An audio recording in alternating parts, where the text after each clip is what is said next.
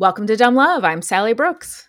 And I'm Jen O'Neill, and this is a podcast about all of the dumb things that people will do for love. Dum da dum dum dum dum da dum da dum dum da dum dum dum da dum da dum da dum dum da dum dum dum da dum da dum da dum dum dum dum dum dum. So welcome to episode 155.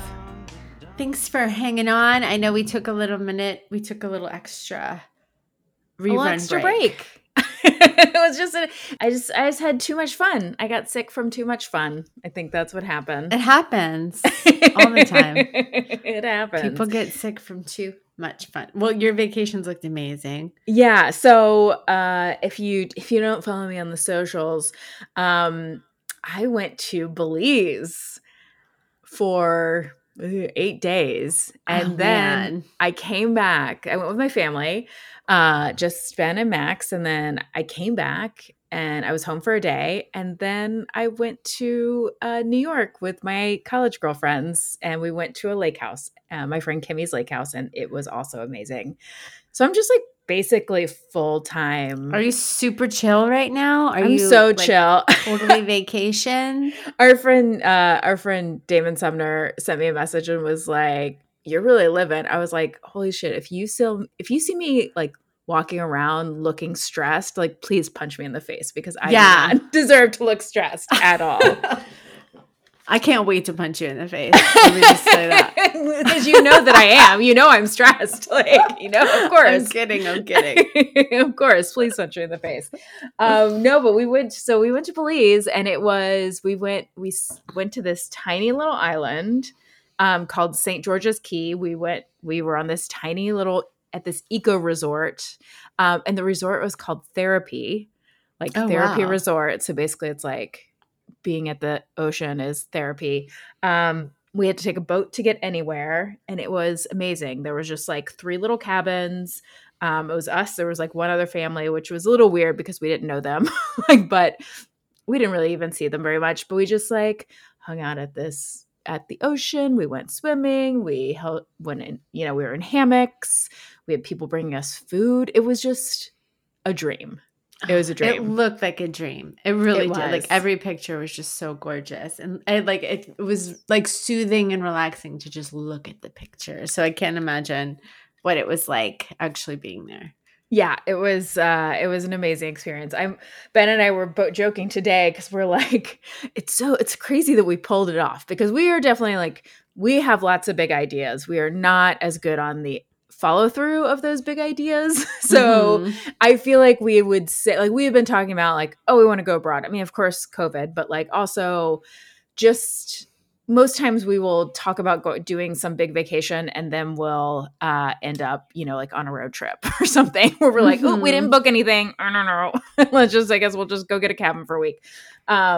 Which is also lovely. And like saving the money to do it and actually committing to spend some money because we're both very cheap. But like, it was just really great. I highly recommend it. If anybody wants to know the place that we went, I'm happy to share it with you, because it was like a little gem. Like, it really was such a find. It was not incredibly expensive. It was very affordable and just made us feel so pampered and calm.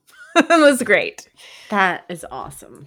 And then I got to go party like it was literally 1999 with my girlfriends. And that was also great after being on vacation with a 6-year-old for 8 days. So lovely. Nice. So what have you been doing? Oh, you want to know what I've been doing? What have I been doing? Yeah, what have you been doing? Oh, just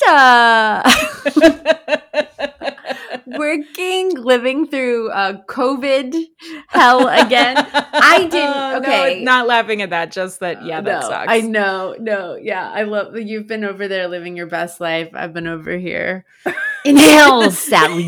You're just like on a river in like a boat with a leak. Yeah, paddling the best you can, just and I'm trying to keep up, cruising by on a yacht. Like, hey, I'll see you later. It's fine. No, I was sick. I'm pretty sure I had COVID a few weeks ago when I was very, very sick, and we didn't know what it was, but I wasn't testing positive. I think that's the only reason I got out of this COVID free, but it was just one of those like my kid's dad, I had the kids, and then the day that they went to their dad's house, then he called me and was like, I have COVID. And I was like, fuck. And so then I went and got the kids, brought them back to my house so that his COVID could pass, I guess. But then like one by one, it was like I just heard like 2 days go by, and then of course like I had to like rearrange stuff and cancel plans and all this. And then all of a sudden I hear like my daughter like achoo, and I was like, come here. And then I tested her, and then she was positive, and then she went back to her dad's, and then the next day, my son like coughed, and I was like, "Come here." And then I tested him, and he had COVID, and then I had to send him to a stat. So it was just like a musical chairs of COVID.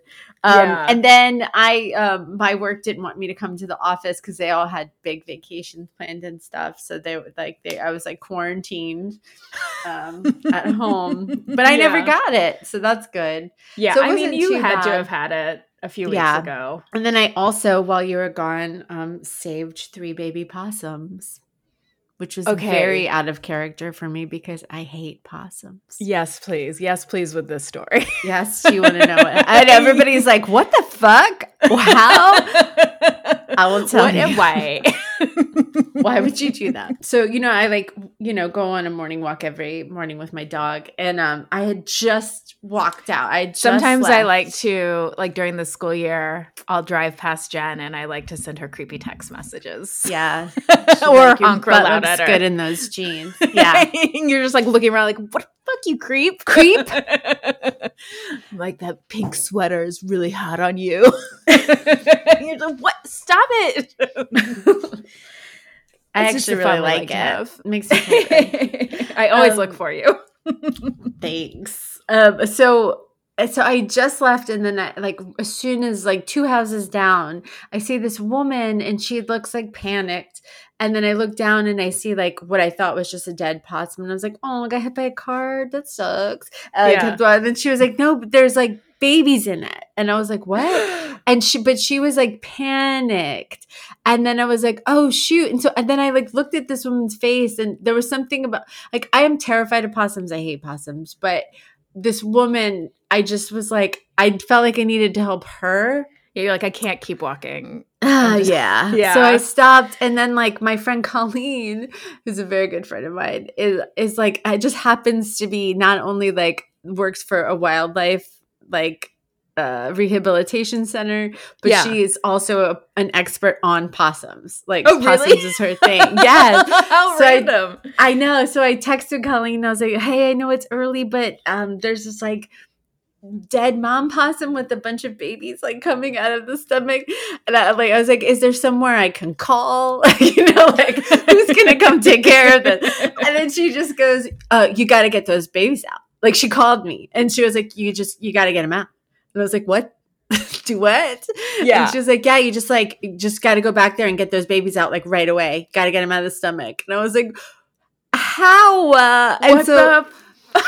I don't know what came over. I truly like stepped out of my body, my soul. Like, I floated over myself. I just went into, it's like, the mom seeing a car, like, a kid removing a car and picking it up. It was like that. I like went home, and I like got a bunch of like Publix plastic bags, got a shovel. Like, the other woman, she went and got a box and a towel, and so I like wrapped my hands in these plastic bags, and I put my hands in a dead possum. Oh, and one by this one, is crazier than I could have ever imagined, Jen. It was insane. They didn't want to let go. I was like pulling these possums that were like hissing at me and like trying to bite me and claw at me with these plastic bags around my head. Like 7:00 in the morning, pulling these possums out of this dead possum and putting it in the box. I don't know like how I did it, but I did. But then like I didn't know that the possums were like that that like fast and that strong. So then they kept running out of the box. So then I'm like chasing these possums and putting them back in the box as they're trying to like bite me and claw at me. And I closed the box, and then I had to get rid of the dead mom's body. Oh my God. So then I had to get a shovel and a bag and scoop up the body. And then I didn't know where to put the dead possum bag. So I put it in my own trash can at home. And I was just like, what am I doing? And so it was just like the craziest fucking morning. And then like I had to go and like email a bunch of these like places and hope that someone could come get them. But luckily right away we found a home for them, and the other woman drove the box of baby possums to Aware, which is the center that took them. And thank God, because there's no way I could drive with a box of possums that you harvested from a dead possum mom's body. Yes. Holy shit, Jen. How did you let me talk about my vacation? Like, it's great. When you had this story that you were sitting on, what the fuck, man? Why does shit like this happen to me? Remember, like, the other time I went walking and all the goats? Oh, the goats. Yes. Holy shit. And then this was like, not yesterday, like 2 days ago, I was taking my daughter, I was picking up my daughter and her friend Audrey from horse camp. And then like I like got out of the car, went and got the girls, came back, I opened the car, and there is a black cat in my car. What? Why? How? Apparently it lives on that farm. Yeah. And its name is Jameson. The girls thought it was the funniest thing. They're like giggling and laughing. I'm screeching. Like, what the fuck? There's a cat in my car. And I couldn't get it out. And it was like hissing at me and like trying to claw at me while I was trying to get this cat out of my car. I guess like it just like ran in when I opened the door and I didn't even see it. And then I shut the door and this cat just thought it was going to come home with us. Wait, can I ask you a question? I have a follow-up. How did the women know there were babies? Because it was like, okay, here's another thing too. I later learned that I did not birth these babies, because then Colleen called me later and she was like, well, you know, the thing is I don't know the age of the babies. And I was like, brand new. Today. What do you mean age? Like, you're like time 20 minutes ago. She was like, no, those are not babies. Those like they live. It's a marsupial. They live in the mother's pouch. And so, and I was like, oh, that makes like so much more sense. And she's like, if they were brand new babies, they would be like pink and hairless. She's like, no, those are, you know, it was in the mom's pouch. So I guess like when the mom got hit by the car, the babies were like trying to get out of the pouch. So she saw them like rolling around in there and like coming out. Okay. So gross. I have pictures. Yes, please. Pretty gross. Oh, wait. No, I don't know if I want to see a dead possum. We had a dead possum in our yard when we first moved here. And Ben saw it. And he's like, so I was like going on to next door. I was like, does anybody know what we do about like a dead possum in our yard? Like, is there someone to call? And they were just like, everyone was like, well, either put it in the trash or bury it. And I was just like, oh, okay. And then someone else was like, also make sure it's actually dead. And I was like, what are you talking about? And they were like, yeah, possums play possum. That makes sense. They pay dead.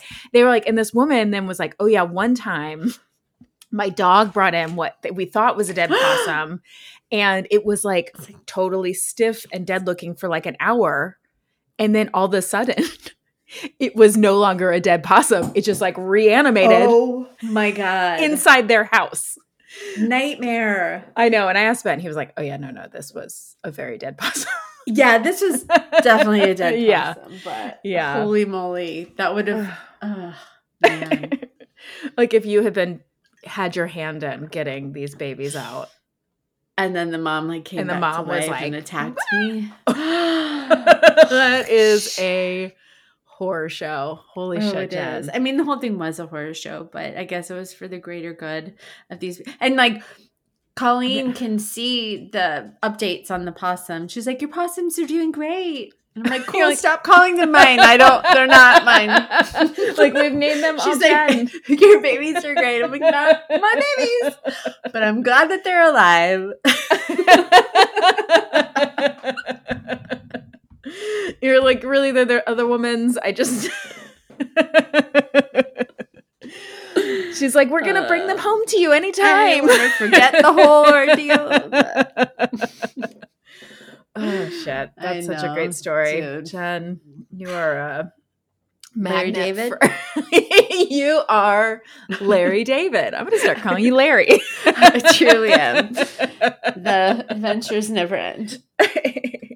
Okay, well, let's get into some quickies. Okay, I got my quickie from the AP News by no one. And this is a love story in a sense. I think it is. I'm going to think of it as a love story of a man's love for pizza because I can understand that. Jen, you know how Have we done this? No, this is a different one. Okay. We have done a love story about a man who genuinely married pizza. Okay, yeah. okay. This is more vaguely pizza. Got related. it. So you know how I have like a secret love of Little Caesars pizza. Yes. I have in the car past pizza. I have in the past called it car pizza. Since recent incidents where there were some gross things happening in the car, I'm no longer eating car pizza, but I will still always have a soft spot in my heart for Little Caesars. Mm-hmm. So this guy who is right here in Lithonia, Georgia, which is just up the road from us, on July 12th was trying to get into a Little Caesars pizza by way of a vent on top of a strip mall. So basically he was trying to rob the Little Caesars. I like to think he was trying to get in there for the pizza, but my guess is he was trying to get in for money. So it was like very early in the morning. Why can't it be both? Why can't it be both? So Staff Sergeant Brittany Davis, who is a recruiter for the U.S. Army, was on her way to work early in the morning. She and her coworker were going to open the recruiting office for the day, which is in the same shopping center as the Little Caesars, and she heard screams and she was like, what, where is that coming from? She thought maybe it was somebody from on top of the roof, but they couldn't see anyone. So next, somebody at the Little Caesars was going to open Little Caesars and they started hearing the same screams coming from the oven vent. So Staff Sergeant Davis went inside the restaurant. And so all of a sudden she's like, she could hear a man's voice saying he couldn't breathe. He was having a panic attack. And so she was like, I was just concerned for him. She called 911. She called police and the firefighters. And it turned out that the man had gotten stuck in the pizza oven. Oh my God. Because he thought he was going through like a vent that he could that he could then get in, but he was stuck inside the pizza oven. The fire captain was like, I'm not sure what time the restaurant closes tonight, but the oven still gives off heat after they close. For him to get down into the pipe, he had to do it in a certain window of time when the oven was cool. And obviously nobody was there, but before they had gotten back to turn it on. So, and they were just like, I'm just glad they hadn't turned the oven on when they first walked in, because otherwise he would have been toast. Oh my God. A direct quote. He would have been toast.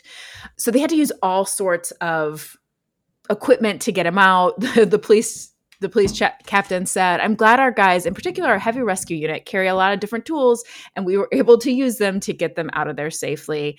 So they got the man out. He was dehydrated and had some friction burns, but otherwise was fine. But paramedics took him to the hospital, and then he was immediately put in handcuffs. He didn't give a statement. So they said he didn't give a statement on what he was actually doing, but it's pretty apparent, obviously, he was trying to get some pizza. He said, but we'll let the police sort those things out.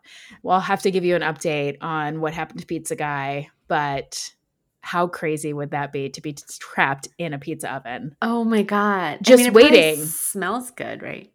At least it smells good. And I'm guessing he must have been like, do you think he was upside down or right side up? And also you're just waiting for someone to come on and turn that fucker on. Like, oh my God. That is like my worst nightmare. I know. Well, I say that about everything. But. So Jen, I guess the lesson here is don't try to break into a pizza restaurant from a roof. I won't. I'll just walk in the front door like a normal Right? person and pay for pizza. Anyway, that's my quickie. Love it. So my quickie this week is also about a man that loves something very much. This is from an article for Vice.com written by Aman Khan. And it is about a man that married his rice cooker. Have you heard about this? No. Okay. No, but I love it. So his name, so this past September, his name's Koril Anam. He's a 29-year-old construction worker who lives in central Java in Indonesia. He had married his rice cooker. And the reason that he decided to marry his rice cooker is he said that he had it all started with a very casual conversation that he was having with his friends about what they were discussing, what they thought a fair bride would be. Like what that's the word that they use, but like I guess like what they wanted in a bride.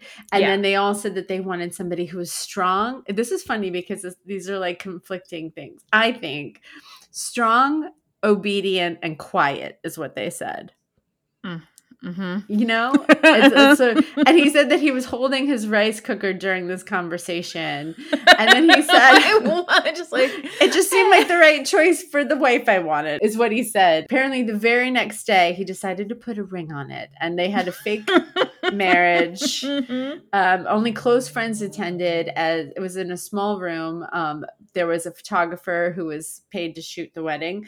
And he used his passport as a proof of identity and dressed up his wife, the rice cooker, in a veil for the wedding. But apparently the marriage was very short-lived because just 4 days later he had decided to divorce his rice cooker. Jen, it's almost as if he did it just for publicity. You think? I don't want to. Said that. Well, it's okay. So it's funny that you said that, is because actually, so there's obviously this whole post went viral and people made stupid comments like maybe he couldn't handle the pressure of the marriage. You know what I mean? Oh yeah, I get it. But he did confess that he definitely did it for entertainment. But he said that he did it in all earnestness. If you can believe the pictures, and he said, if you can believe the pictures, no one in the ceremony laughed either. When content comes from the hinterlands of any country, the result is raw, unfiltered, and bizarre in all the best possible ways. So apparently he's been trying to he's been doing this for months and months, like trying to break the internet, as he says, in silly stunts that he posts on Facebook. Like there was another viral post that he had where he put nails coming out of like his motorcycle seat, like the seat that somebody rides on. And he said that it was to placate his jealous girlfriend, who apparently was not happy with him giving rides to women. So he said that he showed his love for his girlfriend by putting these nails in the motorcycle seat. And then that post went viral. But really, the reason that he does all of this is because he's really trying to show that somebody like him who works, he's a construction worker and he works in quarries and chisels boulders, for 9 hours a day in Indonesia. Yeah. He wants to show that like you can, that someone from his small town can make viral content. He says that what he does is after like working 9 hours a day of cutting and loading bricks, that's during that time is when he like thinks about bizarre content that he wants to make. Yeah. And then when he gets off work, he like makes all of these weird viral posts. And to him, he just like finds enjoyment out of seeing like how viral they can go. I mean, no harm, right? Yeah. Why not? It's like people are making content for lots of reasons. And if it's making him happy, and I mean, it makes me feel less like, he's like an annoying. Yeah. He's he's working. He's just trying to do something fun to like make his life fun. Okay, great. Right. Great. And not only is it fun for him, but it's fun for like everybody in his village too. He said like, he told Vice, the process is enriching in itself. Once I have zeroed in on the idea, almost half the village collaborates with me to make it happen. I love that. Yeah. He said, even for the rice cooker marriage stunt, one of my oldest friends shared his wedding clothes while another purchased a veil for my bride. So it's like something that they're all doing together, you know? Oh, Jen, you turned me around. And now it's love again, right? I know. Yes, it is. I was like, ugh, I hate this person. And now I'm like, oh, I love that this is just like a fun thing that the whole village is doing. Holy shit. You know, the internet really is a great equalizer. I mean, they all get a kick out of it. And he said, the hope is that one day people will move beyond getting shocked by the bizarreness of it all, sit up and take notice that a construction worker from Java can produce original, consistent viral content. And he said, perhaps then I will have a mic, a green screen behind me, and comments in English? Question mark. So I don't know. It's a silly stunt. We've done so many weird weddings, and we can tell for all different they're reasons. Mostly silly stunts, but yeah, I really do find enjoyment in what he's doing, because it seems like him and his whole town are getting enjoyment out of that and getting a kick out of making these posts go viral. So you know.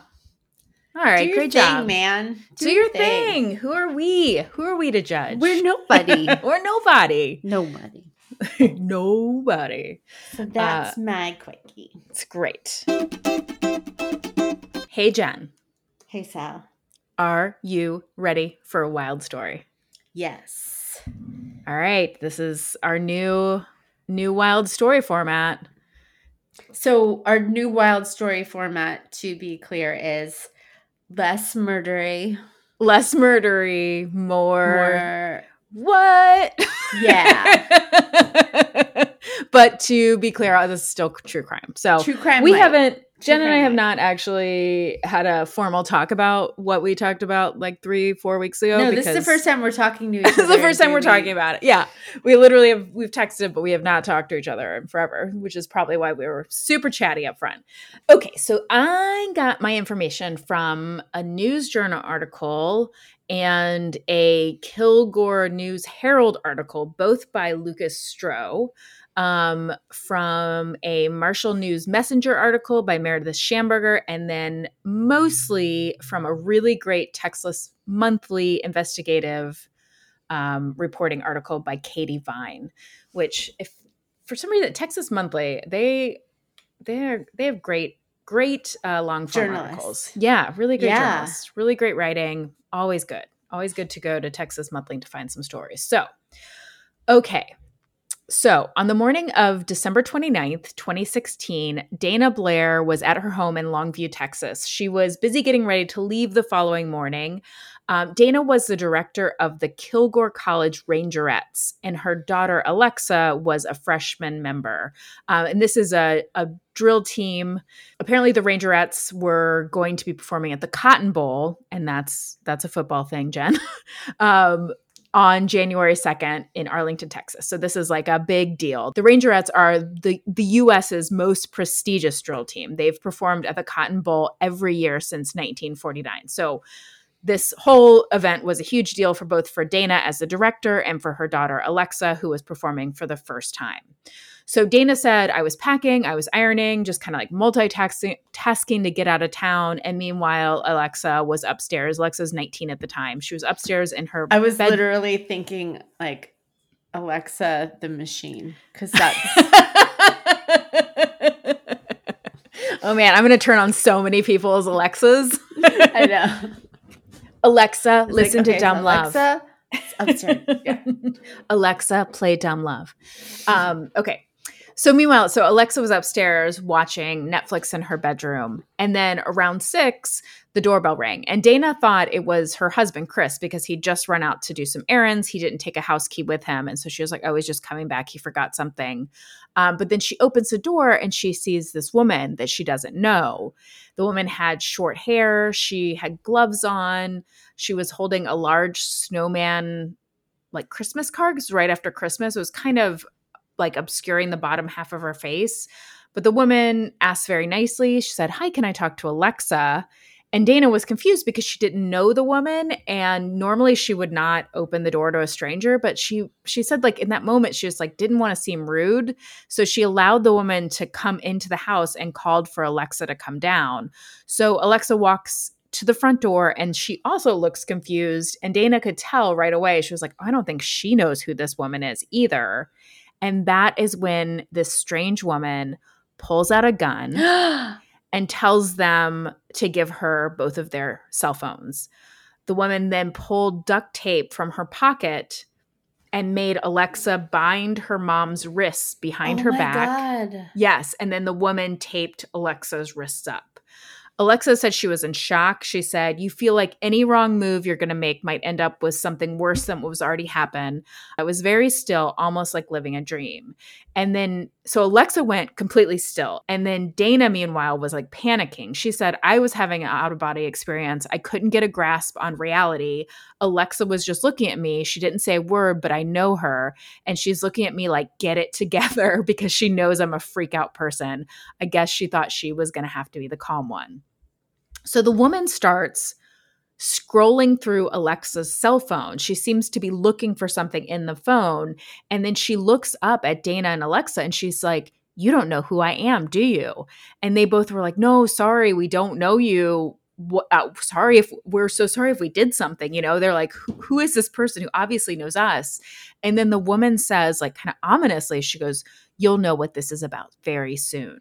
Oh my God. So then the woman suddenly goes, "I need you to take me somewhere. We're going in Alexa's car." So Alexa is trying to stall. They both, Dana and Alexa, say that they were scared because, they're like, "We don't want to get in a car with someone. We don't know what's going to happen." That seems, don't go to another place, as they say on 30 Rock, as Liz Lemon famously said, never go to a second location. So Alexa didn't have shoes on. She asked to go get them from her bedroom. And the woman had her gun trained on Alexa and told Dana to kneel by the door. And Alexa's walking very slowly. She's trying to stall, like wondering if, okay, maybe can I escape through my bedroom window? But then the woman walks down the hall after her and telling her to hurry up. And so in that moment when she was alone, Dana made a split-second decision. She slipped out of the duct tape because Alexa, who's like a super smart girl, had wrapped it loosely on her mom's wrists on purpose because the woman had made Alexa wrap her mom's wrists. And then Dana ran out the front door screaming, "Home invasion." So they live in I'm guessing the houses are kind of a little bit far apart because Dana's neighbors, Lori and Travis Wilcox, were pulling out of their driveway when Dana ran to stop them. So Travis ran back with Dana to her house while Lori, who was in the car, saw two figures walking to the parking lot, which was like on the other side of Dana's house.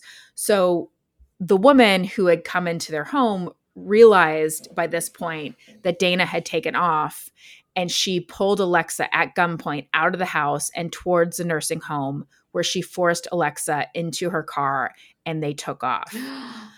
So luckily, Lori, who was the neighbor who was in the car, had the wherewithal to follow this car, and she called 911 while she's driving. She read the license plate to the dispatcher. She actually followed the car through the neighborhood on a high-speed chase. They were going 80 miles an hour through these neighborhood streets until the car ran through a red light and Lori had to stop to avoid getting hit by oncoming traffic. And then when she was able to drive again, she realized she had lost the car. And so just like that, Alexa and this strange woman who nobody knew were gone. Okay, so to even try to understand how something like this could happen and why it would happen in this quiet neighborhood in Longview, Texas, you have to understand the significance of the Rangerettes and drill teams to that part of the country. So did you have drill teams at your high school? We had, at my high school in Georgia, pretty sure we had a drill team. I was too high to even note it. No, I'm sorry. We had a drill team, but on Long Island, we had kick line.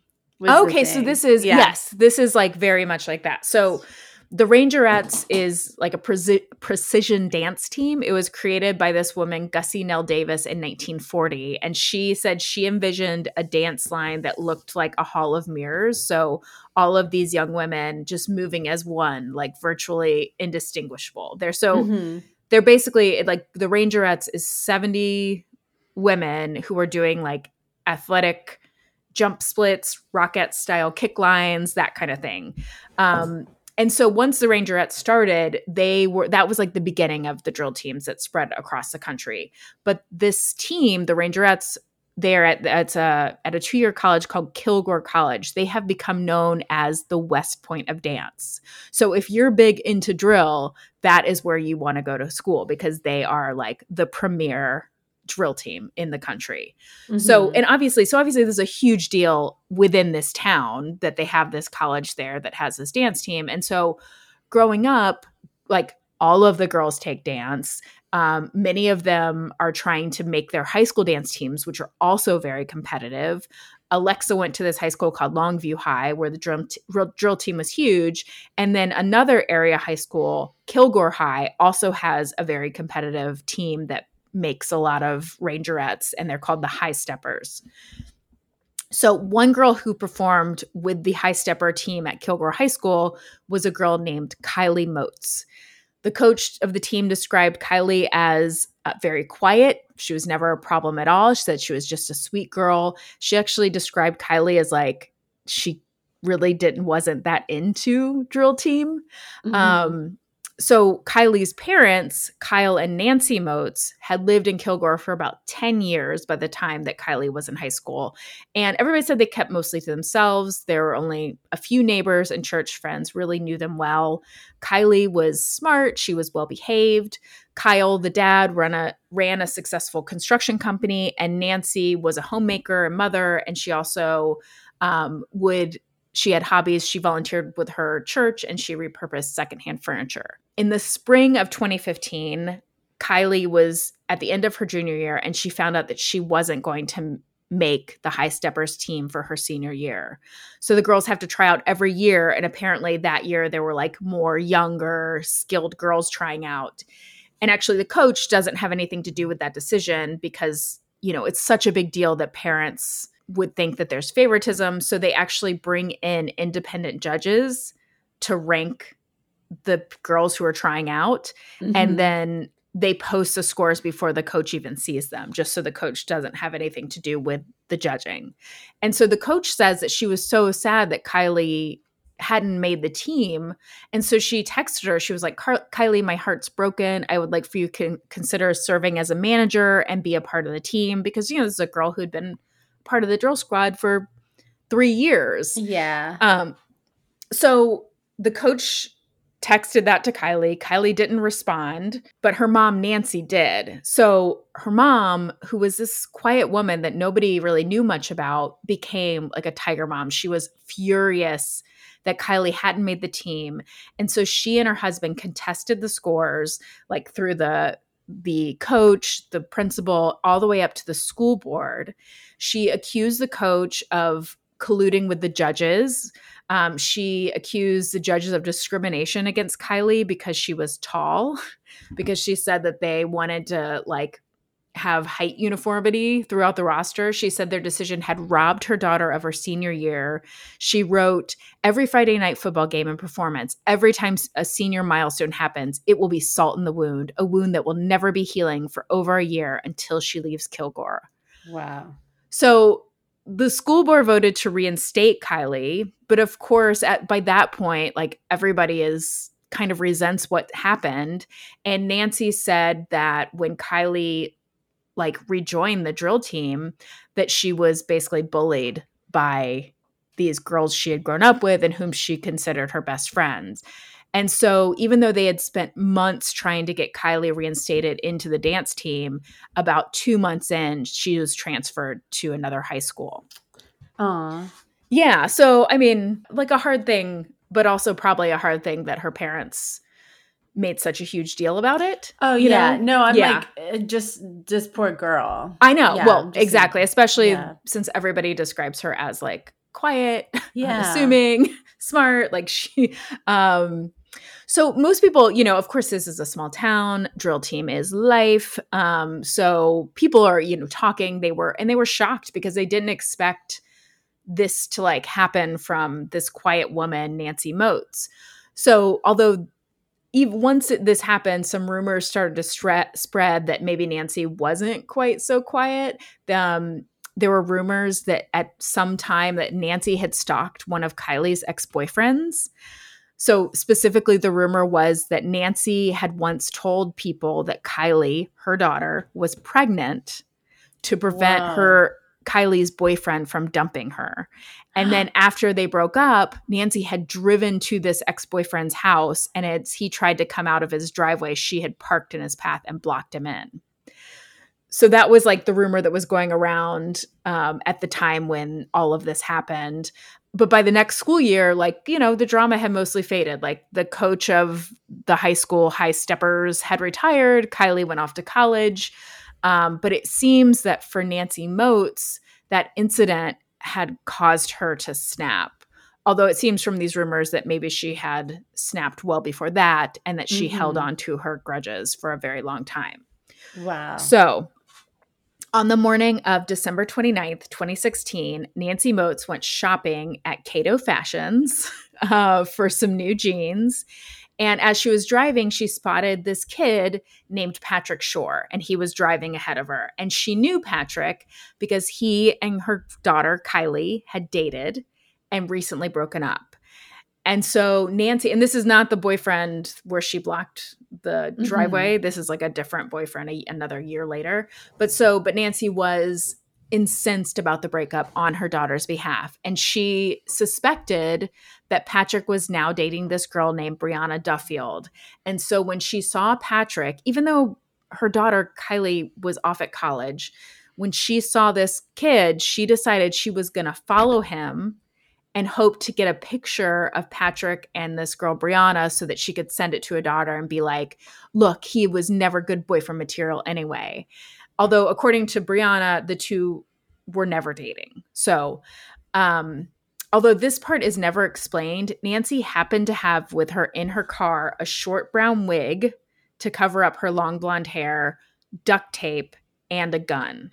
Jeez. So in order to hide her disguise from Patrick, who knew her because he was his ex-girlfriend's mom, she started following Patrick. But then at some point she decided, I'm not going to follow Patrick. I'm not mad at him. I'm mad at this girl, Brianna.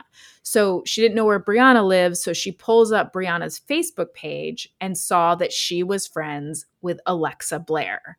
So remember, Kylie and Alexa went to different high schools, so the girls didn't know each other. But Nancy Moat actually knew of Alexa's mom, Dana, because, well, one, everybody knew of Dana because Dana was the director of the Rangerettes. The Rangerettes are the hugest part of this town. So back when all of this stuff had happened with the drill team the year before, and all of those rumors started spreading around town about Nancy harassing her daughter's ex-boyfriend, it got back to Nancy that Dana Blair had been the one spreading that rumor. So even though Nancy had never actually met Dana or Alexa Blair in person, they'd never met each other, her focus now shifted to Alexa. She decided that Alexa could tell her where this girl, Brianna Duffield, lived. And so that is when Nancy Moat drove to the nursing home near Alexa and Dana Blair's house. She's still wearing the short brown wig. She grabbed the roll of duct tape and gun and walked up to their door. Okay, so now we're back into the car. We're back in the car. Alexa's there alone with who we now know as Nancy Moat. Geez. The neighbor, Lori, had lost them in the chase. Nancy's driving. Alexa's like panicking, of course. Nancy's phone rings and it's her husband, Kyle, calling to ask about dinner. And she just calmly tells him like, I'll be home soon. And then she turns to Alexa as if she kind of forgot that she was even in the car and was like, will you call your house and see if the cops are there? And so she hands Alexa the phone. Alexa calls her mom's landline and is like, hey, Mom, she wants to know if you called the cops. And Dana is like, just relieved to hear her daughter's voice because when she bolted, she didn't know what happened to her. So Dana had called the police and an officer was already at the house along with her husband. But she was like, tell the woman that the cops aren't here. After the call, Nancy becomes super paranoid. She throws Dana's phone out the window. She smashed Alexa's phone, tossed it too so they couldn't be tracked. Then she threw out the glove and the wig out the window. And Alexa starts to pray. And Nancy starts questioning Alexa. She was like, do you think you're perfect because you're a Rangerette? How are you so calm? Is that because you're Rangerette training? Do you have a boyfriend? Who's your best friend? Is Brianna Duffield your best friend? And Alexa's just like, I don't know. What are you asking me all of this for? Like, who are you? Like, she doesn't even know who this woman is. So eventually, Nancy drove Alexa to a storage unit. She opened the door to the space. She pushed Alexa inside. And Alexa remembers Nancy saying, as she wrapped duct tape around Alexa's lower legs, she said, "You haven't done anything wrong, but you've seen my face and I'm not going to jail." And then she ordered Alexa to lie down on the ground. Oh my God. Alexa lay down, and then Nancy kneeled on Alexa's chest and started choking her. Oh my God. Alexa heard something crack in her neck. And that is when Nancy said, "This is for my daughter, Kylie Moats." And after that, Alexa passed out. Oh my God. She doesn't know how long she was unconscious, but when she came to, she was like, I need to play dead, because she could tell that Nancy was still there. But Nancy saw Alexa's chest moving and she seemed surprised and said, "Oh, are you still breathing?" And then thankfully, she didn't do anything else. Instead, she just left. She like put tape over Alexa's mouth and then left, went home, and had dinner with her husband like nothing had happened. Oh my God. So Alexa's there in the storage unit alone. And when Alexa heard Nancy's car pull away, she used the strength from all of these really rigorous Rangerette workouts to rip the heavy tape from her legs. And while Nancy was driving home, Alexa escaped. So she's out of the storage unit. She spotted this 8-foot-tall wooden fence. She sprinted to it. She scaled the fence. And then there was a second one. She scaled that too. And then on the other side, she found herself, she was like in this residential neighborhood. So she looks through the window of this house. She sees a mother with a baby. And so she's like, I think it's safe to knock on the door and ask for help. And the woman, thankfully, recognized Alexa. And she said, at first, I didn't know what my husband and I didn't know whether to believe her. But when I saw her face, I recognized her as Dana Blair's daughter. She was wearing a white shirt that had the word Rhett, which is what they call the Rangerettes. And so I realized who she would and that she wouldn't be lying about being kidnapped. So Alexa used their phone to call 911. A medic transported her to the police station where she was reunited with her parents. And then she gave a statement to an investigator. Meanwhile, the officers went to Nancy Moats' home. And when the officer asked Nancy where she had been, she was like, I don't know. I was shopping. And she was like, I don't know the Blairs. I don't know anything about this. She said she had no idea why anybody would call 911. Even when police took her into custody, she still said she was innocent. She said, I've never worn a wig. She was like, why would I kidnap someone I didn't even know? It makes no sense. It makes absolutely no sense. I don't even know why they would say that.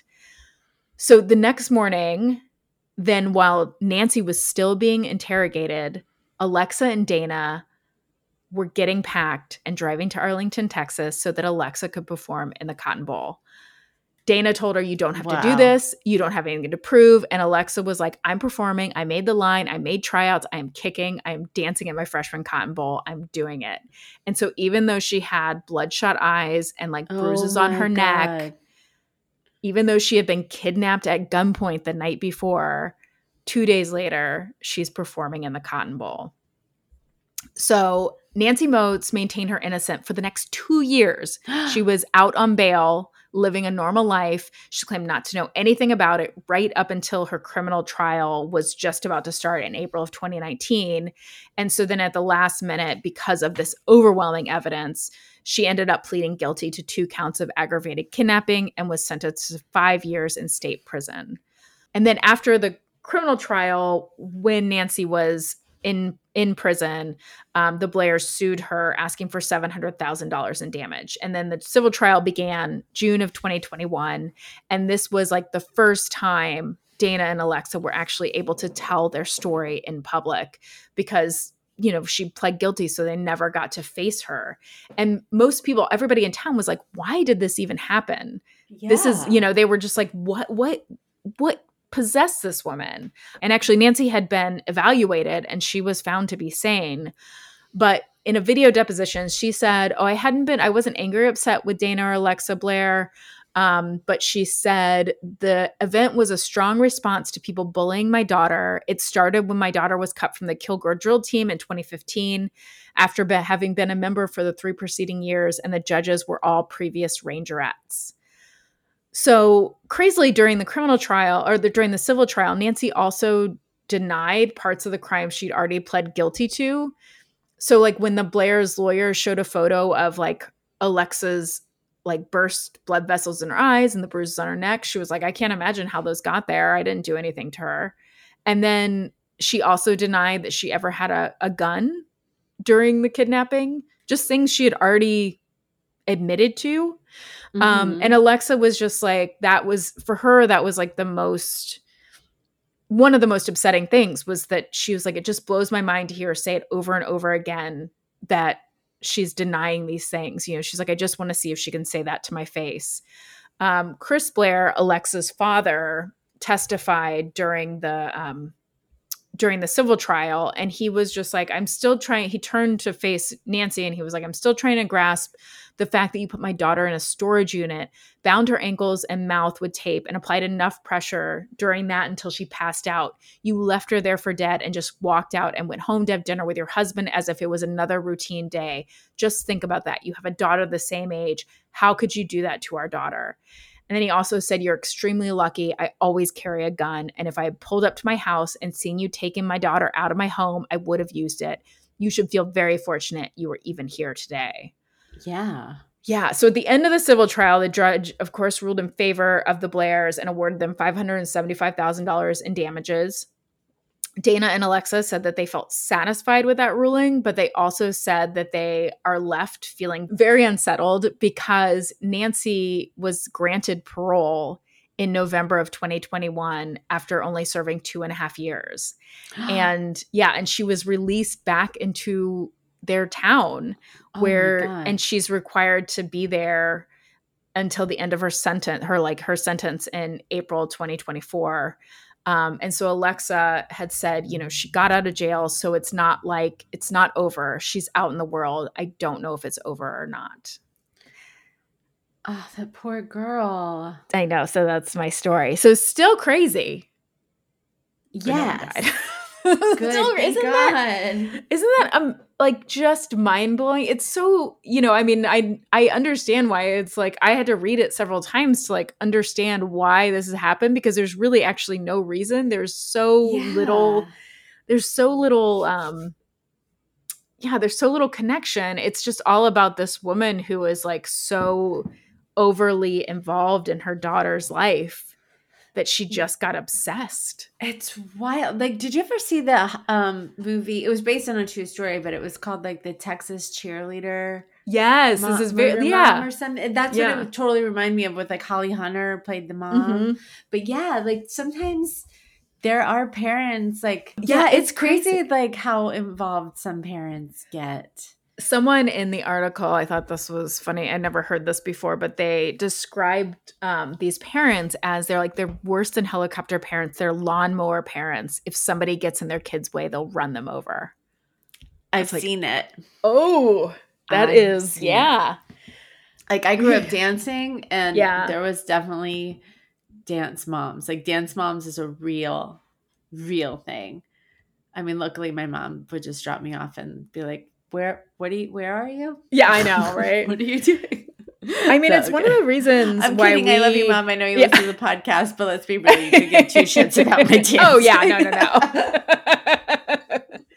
No. I mean, it's one of the reasons why I don't want to move into like any of the school districts around us, because a lot of them are more intense as far as like sports and those kind of things, where I feel like the area we're in and the school district is a little bit more like it's not known for its amazing sports or its amazing whatever. Like they're great schools and the kids are going to get amazing educations, but it's not like so much pressure. Yeah. Yeah. You know what I mean? I don't know if you find that to be true or not, but yeah, the pressure in our schools are just like to be as inclusive and chill as possible. Yeah. Right? Be the nicest you can be. Be the nicest you can be. The competition is who has the warmest heart. Is your heart warm? Then get out of our school. Exactly. Yeah. That was great. Are you ready for a love story? Yes, I am. Okay. I actually have 2 smaller love stories. Ooh, double your pleasure. Double your fun. Double your pleasure, double your fun. So one is one has ups and downs, and then one is just good old fashioned fun love. How about that? Okay. How about that, Sally? I love it. Okay. Everything. You're giving me everything. This story has everything. It's got it all. So the first story came from an article for people.com, written by Corin Cesarek. 10 years ago on July 20th, 2012. I'm sure you guys all remember. I cannot believe it's been 10 years. I can't believe it's been 10 years. And I can't believe we're still dealing with this 10 years later. But a gunman walked into the Aurora, Colorado movie theater and killed 12 people and injured 70 people during a midnight showing of The Dark Knight Rises. I'm sure you remember. Of course, yeah. So a woman that was in the theater, who was then known as La Samoa Cross, now she goes by La Samoa Lanier. She was attending the movie with her fiance at the time, AJ Bowick. And unfortunately, he was one of the fatal victims of the shooting at just 18 years old. He lost his life. Jen, I know. What are you doing? I told you. Down. And so during the 3-year trial that happened after the shooting, La Samoa, who appreciated all of the officers who responded to the scene and testified, she noticed during the trial, she was like, oh, they went through the same horrific experience that I did and the similar trauma. So she decided to write letters to several of the Aurora police officers to thank them for the work that they did and their help. And so one of the people lovely. Isn't that sweet? One of the officers that she wrote to was an officer named Cody Lanier. They decided one day to meet, La Samoa and Cody decided to meet one day at a Chipotle. La Samoa had sent Cody a friend request on social media to offer her condolences, for what what he had gone through during the trial. And then she told him that she had a letter and a gift for him. Then that's when they met at Chipotle. And they realized that they had gone through very similar experiences, not only through the tragedy at the Aurora movie theater, but he had actually lost a friend in a car accident in his hometown in Montana when she was 18, just like AJ was. And so he understood the loss that she had early in her life. And she said that she felt like he understood her more and differently than anybody else could. Yeah. So what was supposed to be a 1-hour lunch at Chipotle turned into a 4-hour lunch of them talking, and they quickly connected. And then soon after that, they started dating. And Cody told 9 News that La Samoa, he said, kind of filled this gap. Beyond that, it was just this connection. He said, every day since, she turned into my best friend.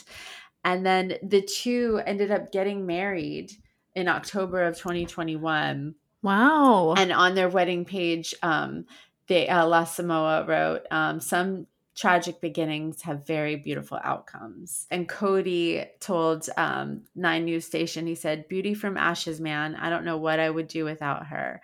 And on the couple's wedding page as well, La Samoa wrote, the story started out so dark and tragic, but since that day at Chipotle, every day since has been the writing of utmost beautiful and most unconventional love story ever told. Oh, that's really beautiful. I love that. Beautiful. So Chipotle should sponsor them. They really should. What was the Burger King sponsored the Burger King wedding? Right? So like way step it up, way Chipotle. more worthy. Yeah. Step it up. You got that whole taco bar. Perfect for catering. I've definitely used Chipotle for catering before. Oh yeah, 100%. Everybody loves it. Yeah. And now for the fun one. This comes from an article for Vancouver Island, written by Adam Sawatsky. Okay. And this is about an Edmonton couple's love of Legos. All right. That led to Happy Town. I feel you coming. their Lego love story that led to jobs at a toy company's headquarters. So apparently when Chris Perrin and Laura Perrin went on their first date, they were both really super nervous. Chris said there was that constant fear. What if there's awkward silence? So Laura had spoken with Chris before. They were both students at University of Alberta, but being on a date, she said, was something different. She said that there was butterflies involved.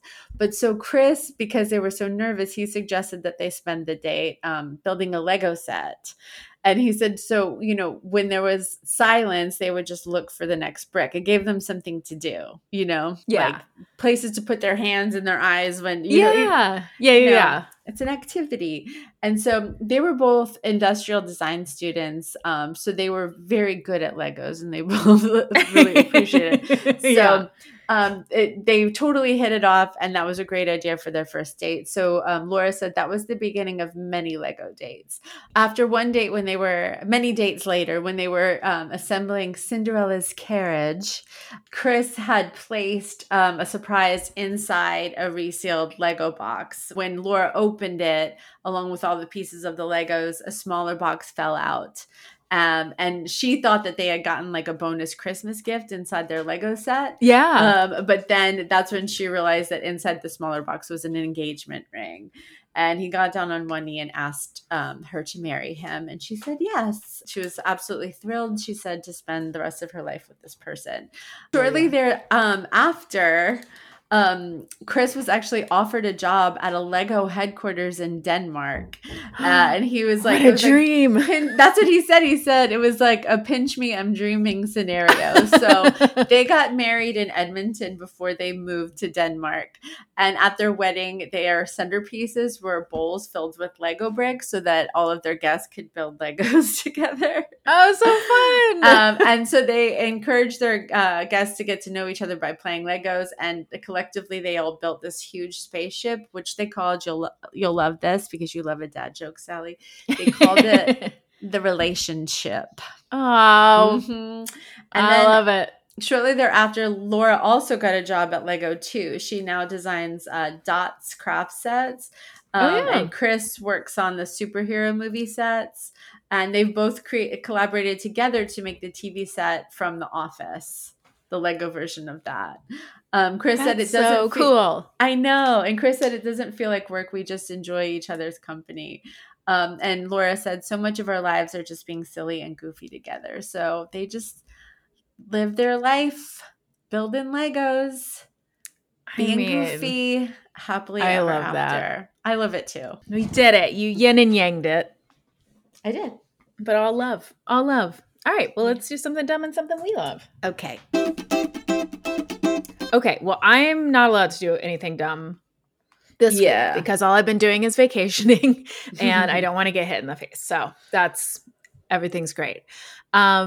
So the things I love other than my amazing trip, but the things that I love are my friend, Stephen West, who is like one of my very dearest friends.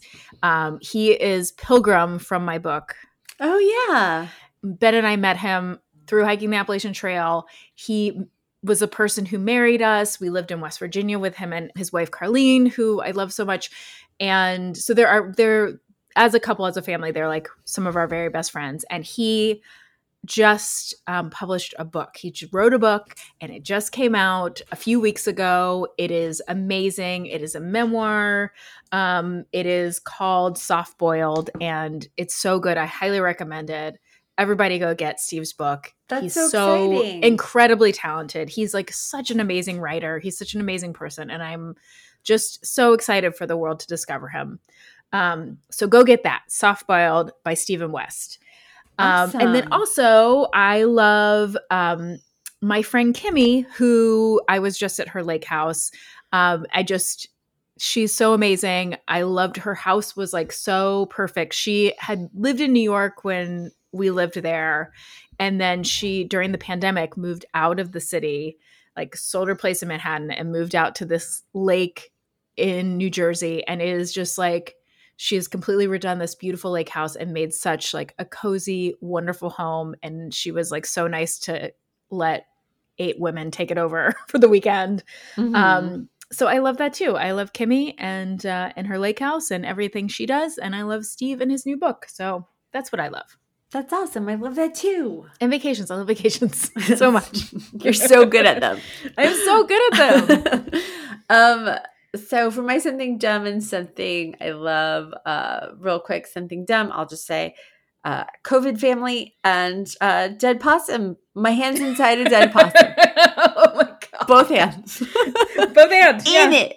I'll say that's dumb.